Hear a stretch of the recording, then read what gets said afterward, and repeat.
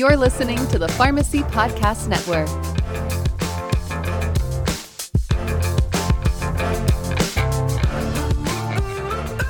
Pay the least amount of taxes and actually bring home the net amount of most of money.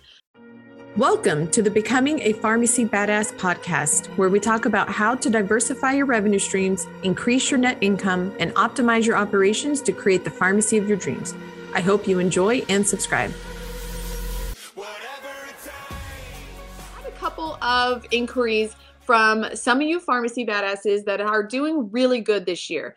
Those of you that jumped early on the vaccines, did a bunch of mass vaccines, and did the testing, your financials are looking very strong, almost too strong, where you were concerned about ginormous tax bills. And so I was asked to what do we do? So there is still, there was about 100 days left in the year a couple of days ago, but you still have a good solid 3 months to maneuver and put yourself in the best place to pay the least amount of taxes and actually bring home the net amount of most of money. So disclaimer, I am not an accountant. I am not a tax professional. I am no way, shape, or form giving you any tax advice. Please run all of this by your preferred tax professional. I will give you actually some recommendations for a tax professional, but these are just some things that I've learned and I thought I'd share with you. These are kind of like lower level ideas for those of you that might be talking about hundreds of thousands of dollars. There's some more advanced tax strategies for you, but I thought I'd run down a simple list that is probably going to apply to most of you in this group. So did my little napkin notes here. So the first one that I wanted to talk about was the R&D tax credit. So this is a tax credit, which actually is one of the best ways to lower your taxes because a deduction lowers your taxable income, but you still are paying, that percentage on there, whereas a credit is a dollar for dollar tax reduction. So if you lower your taxable income by say $100,000, if you're in the 34% tax bracket, well, you just saved $34,000 in taxes. But if you had a $100,000 tax credit, you actually lower your bill by the full $100,000. So the R&D tax credit, now I have written blogs on a couple of these tax ideas. So if you want to go in and read about it and click through to some resources, just go to the blog, diversifyrxblog.com, and just type in the search box tax and it'll bring up those blogs. So, but the R&D tax credit, many of you qualify for this and don't even know. If you're using kind of the typical accountant that really doesn't specialize in entrepreneurs or business owners, they may not know really how to qualify for this, but it is not just for compounders. Many people think that it's only for compounders, but it does not have to be just for compounders. But you are going to want to work with your tax professional to make sure that you maximize this. It can be percentages of payroll. It can be costs, like if you're a compounder sending off for testing or trying to evaluate new compounds. For those of you that are starting clinical services and figuring all of that out, some of that cost and time might factor into there. So you definitely want to talk to your accountant about R&D tax credit, because every dollar that falls under that is an exact dollar off your total tax owed. So that is number one. Number two is disabled access tax credit. Now, this is about updating your website, but really your systems, your building, everything to do about your business in order to accommodate the disabled. So often this is about your website. So if you don't know, you are required to have a website that is ADA compliant. And there's actually companies out there that go around suing small businesses because many small businesses don't have compliant websites. Now, it can be as simple as adding a little bit of code to your website. Whoever does your website should be able to get that for you, but you can really go a step further than that. And I believe the tax credit is up to $5,000. They'll actually offset any of your infrastructure, basically investment that you did. There's some caveats there. You want to make sure that there might be more than 5,000, but it's at least 5,000.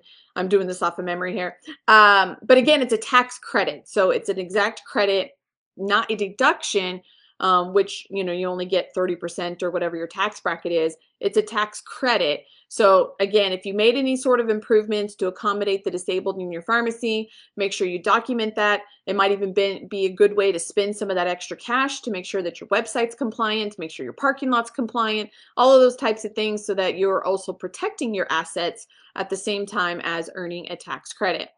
All right, number 3 that we're going to talk about is with the changes of the tax law, 2018, I think it was, whenever Trump did the tax law, they changed the way that you can deal with inventory. So typically inventory, you can't write off your inventory until you dispense it. Then it becomes cost of goods sold. So you might buy a bottle of 100 pills, let's say for $100, and you can't actually write off that $100 as an expense until you dispense it. And you might only dispense 30 pills. So those other 70 pills, the other 70% value of that bottle is forever sitting basically in your income, like it's fake income, as I used to call it. It's fake money, because you can't write it off. And so you're having to pay taxes and report that, even though you already spent the money. Well, with some of those changes, if a pharmacy switches to cash-based accounting, you can actually write off your inventory. So if you have not made that switch prior, if you're sitting on a bunch of extra revenue because of testing or vaccines, this might be the year to do that, because if you write off your inventory, you know, 200,000, 150,000, 300,000, that's a write-off that you were never able to write off before, and that can really offset some of those tax bills. So you might want to talk to your accountant about that and see if it's a good fit. There are some criteria for it, like you can't have more than 25 million in revenue, is one of the ones that I remember right off the top of my head. So some of you that might own multiple pharmacies may not qualify for that, but most pharmacies are going to be able to qualify to switch to cash basis accounting, or you might already be doing cash basis, but write off that inventory instead of having to carry it. All right. Next one is employing your kids. So I learned this many years ago, and really the concept of this is you are transferring wealth to your children in a tax-free manner. So it is still an expense on your business, so you're obviously going to deduct that as any normal business expense, but you stay under the limit for income taxes. So I don't know what those limits are now these days. It changes, seems to change every year, probably does. But if it's 20,000 or whatever that limit is, put your kids on payroll, have them come in on a Saturday, or have them do whatever they can to help with the pharmacy. I know when my kids were young, they vacuum, they dust, they, put the little vials in, and all different kinds of things, but have them do some legitimate work. It needs to be legitimate work, but you can pay them and you can transfer that wealth to your kids. The kids won't pay income taxes on it. It is earned income, so you can actually invest that for your kids into like taxable accounts or Roth IRAs and all that kind of stuff, investing side, because it is earned income for them. So that opens some doors to them for investing vehicles that otherwise you can't get without earned income. But it's a great way to transfer wealth to the next generation at basically tax-free, because you stay under that limit. All right, next one is a vehicle purchase. So now I don't recommend going out and purchasing a vehicle just for the sake of saving taxes, because that doesn't really make sense. You're buying an $80,000 vehicle to save $10,000 in taxes. You're still out $70,000. So, but if you need a new vehicle, want a new vehicle, now would be the time, if you have extra cash, to go do that, because there is accelerated depreciation. There is some weight limits, so you're not going to be able to go buy a Ford Focus. It has to be over, I think, 8,000 pounds or something like that. So like trucks of any size, Land Rovers, SUVs, any of those kinds of things will definitely hit those weight limits. But with the accelerated depreciation, you basically get to write off the whole cost of the vehicle. Don't forget about RVs too. That's something that we did this year. We bought a used RV, but talk to our tax accountant first, because my husband travels a lot on different sites. He does solar for his business. And so anyways, just think about vehicles because of the accelerated depreciation. If you're sitting on a bunch of extra revenue and cash and you want a vehicle and you need a vehicle, then it may be a good way to reduce your tax bill. All right, next one is to fund employee benefits. Now you need to talk to your tax person about this, but if you've ever wanted to, I've been talking lately about attracting talent, and if you've ever wanted to do something more for your employees in order to attract talent or keep talent, then this might be a really great way to pre-fund employee benefits. And this can be pre-funding, their retirement accounts. It could be pre-funding their payroll in advance. It depends how you all have it set up. It could be pre-funding bonuses. You're basically paying in advance for next year because you had all this revenue this year. You're basically paying in advance. It's kind of like prepaying expenses, which goes together with this one, but was the next topic I was going to talk about. Maybe you could prepay your rent in a year, or prepay some of your other regular expenses, like your insurance expenses. Talk about being able to prepay expenses. Now, depending on the type of accounting that you are following, you may or may not be able to do that. So again, talk to your tax professional. But if you're sitting on a bunch of extra cash right now and it's money you're already going to spend, you're just going to spend it next year, you might want to consider on prepaying some of those expenses and pre-funding some of those accounts. All right, next one is a short-term rental of your house. So there were some guidelines that if you rent your primary residence for less than 14 days, I believe it is, you don't have to pay taxes on that income. Now, there's been lots of tax changes. So again, not giving any tax advice. This is just stuff that I have in my head. So what you can do is the business can rent your house in order to have meetings, an employee appreciation party, any of those types of events that are legitimate business events that you would otherwise have to rent somewhere else or from a local hotel. And you can pay yourself that rent. And on your personal side, you don't have to pay income on that if it's short-term rental for less than 14 days. And you still get it deducted as a business expense. So again, it's kind of a transferring of wealth in a tax-free manner. There are some income limits and other things. So again, make sure you talk to your tax professional about that. But it can be a really great way to save from other business expenses in the sense that you're transferring it to yourself. You're not really losing the money. Now, the way to get the normal and customary rate is to call around some venues in your area and ask what their rental rate is for a conference room or for a party room, and that can give you your standard rate. So a hotel might charge, $2,000 a day or something like that. And so it's like, well, now you know that you can pay yourself that amount, and that's a normal and usual and customary rate. So what you don't want to do is pay yourself $10,000 a day to rent your house, and your going rate in your city is $750.